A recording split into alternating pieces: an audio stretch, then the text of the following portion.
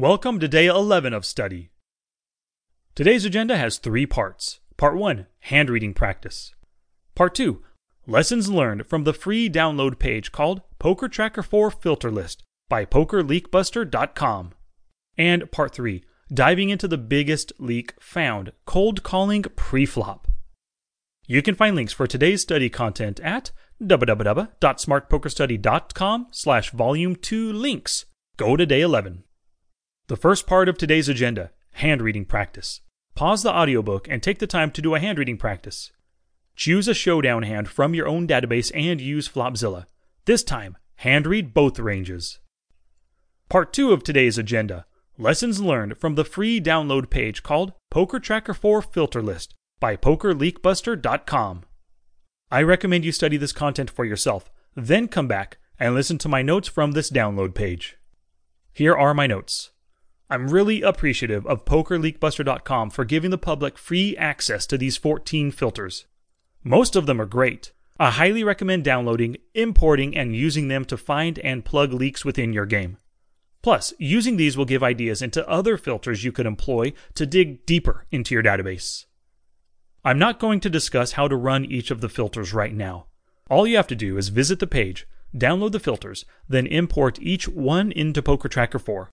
But it will benefit you to review each of the filters once you import them to understand how they're searching through your database for hands.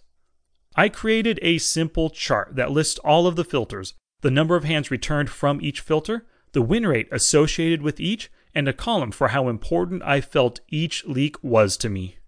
You can see an image of this chart on the Images page, day 11. If you're looking at the chart right now, you can see that I have 3 leaks to attend to, those negative win rate numbers. But the worst one is cold called 2-bet preflop. Part 3 for today, diving into the biggest leak found, cold calling preflop.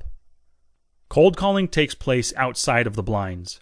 These would be calls made after somebody opens the pot when you have $0 invested so far. You need to be aware that your EV of folding in cold calling situations is 0. You're neither making money nor losing money. This means that if you cold call in a given situation, it has to be better than the neutral EV of folding that hand. I ran this filter with Poker Tracker 4, and then I went through these 53 hands to find where I was losing the most money. A few things stood out, and I created these 4 action steps to help me plug this leak. Action step number 1. Don't cold call 2-bets with offsuit connectors. These are just not good enough to play, even in position. And if I call, it could elicit other calls after me, so I'll be going to the flop multi-way with a subpar hand. Action step number 2. Don't cold call 2-bets with marginal hands. Hands like Ace-6 offsuit, Jack-9 offsuit, and King-7 suited are just not worth playing versus a preflop raiser. The preflop raiser's open raising range crushes hands like these. Even though I may have position, I've got to hit something or successfully pull off some post-flop bluffs to win the pot. Folding these hands instead of calling is neutral EV, which is better than the likely negative EV aspect of playing these types of hands. Action step number 3. Don't raise the flop without good drawing equity, or a good reason to think they'll fold often enough to make it profitable. My losses were exacerbated because of bad bluffs that bloated the pot against players who were unlikely to fold. And action step number 4. Consider making a 3-bet or folding with the above-mentioned hands. 3-bet bluffing could win the pot pre-flop versus frequent openers. Look at their fold to 3-bet stats by position before you consider doing so. You want to target those who fold at 60% or greater to 3-bets. This concludes the study session for day 11.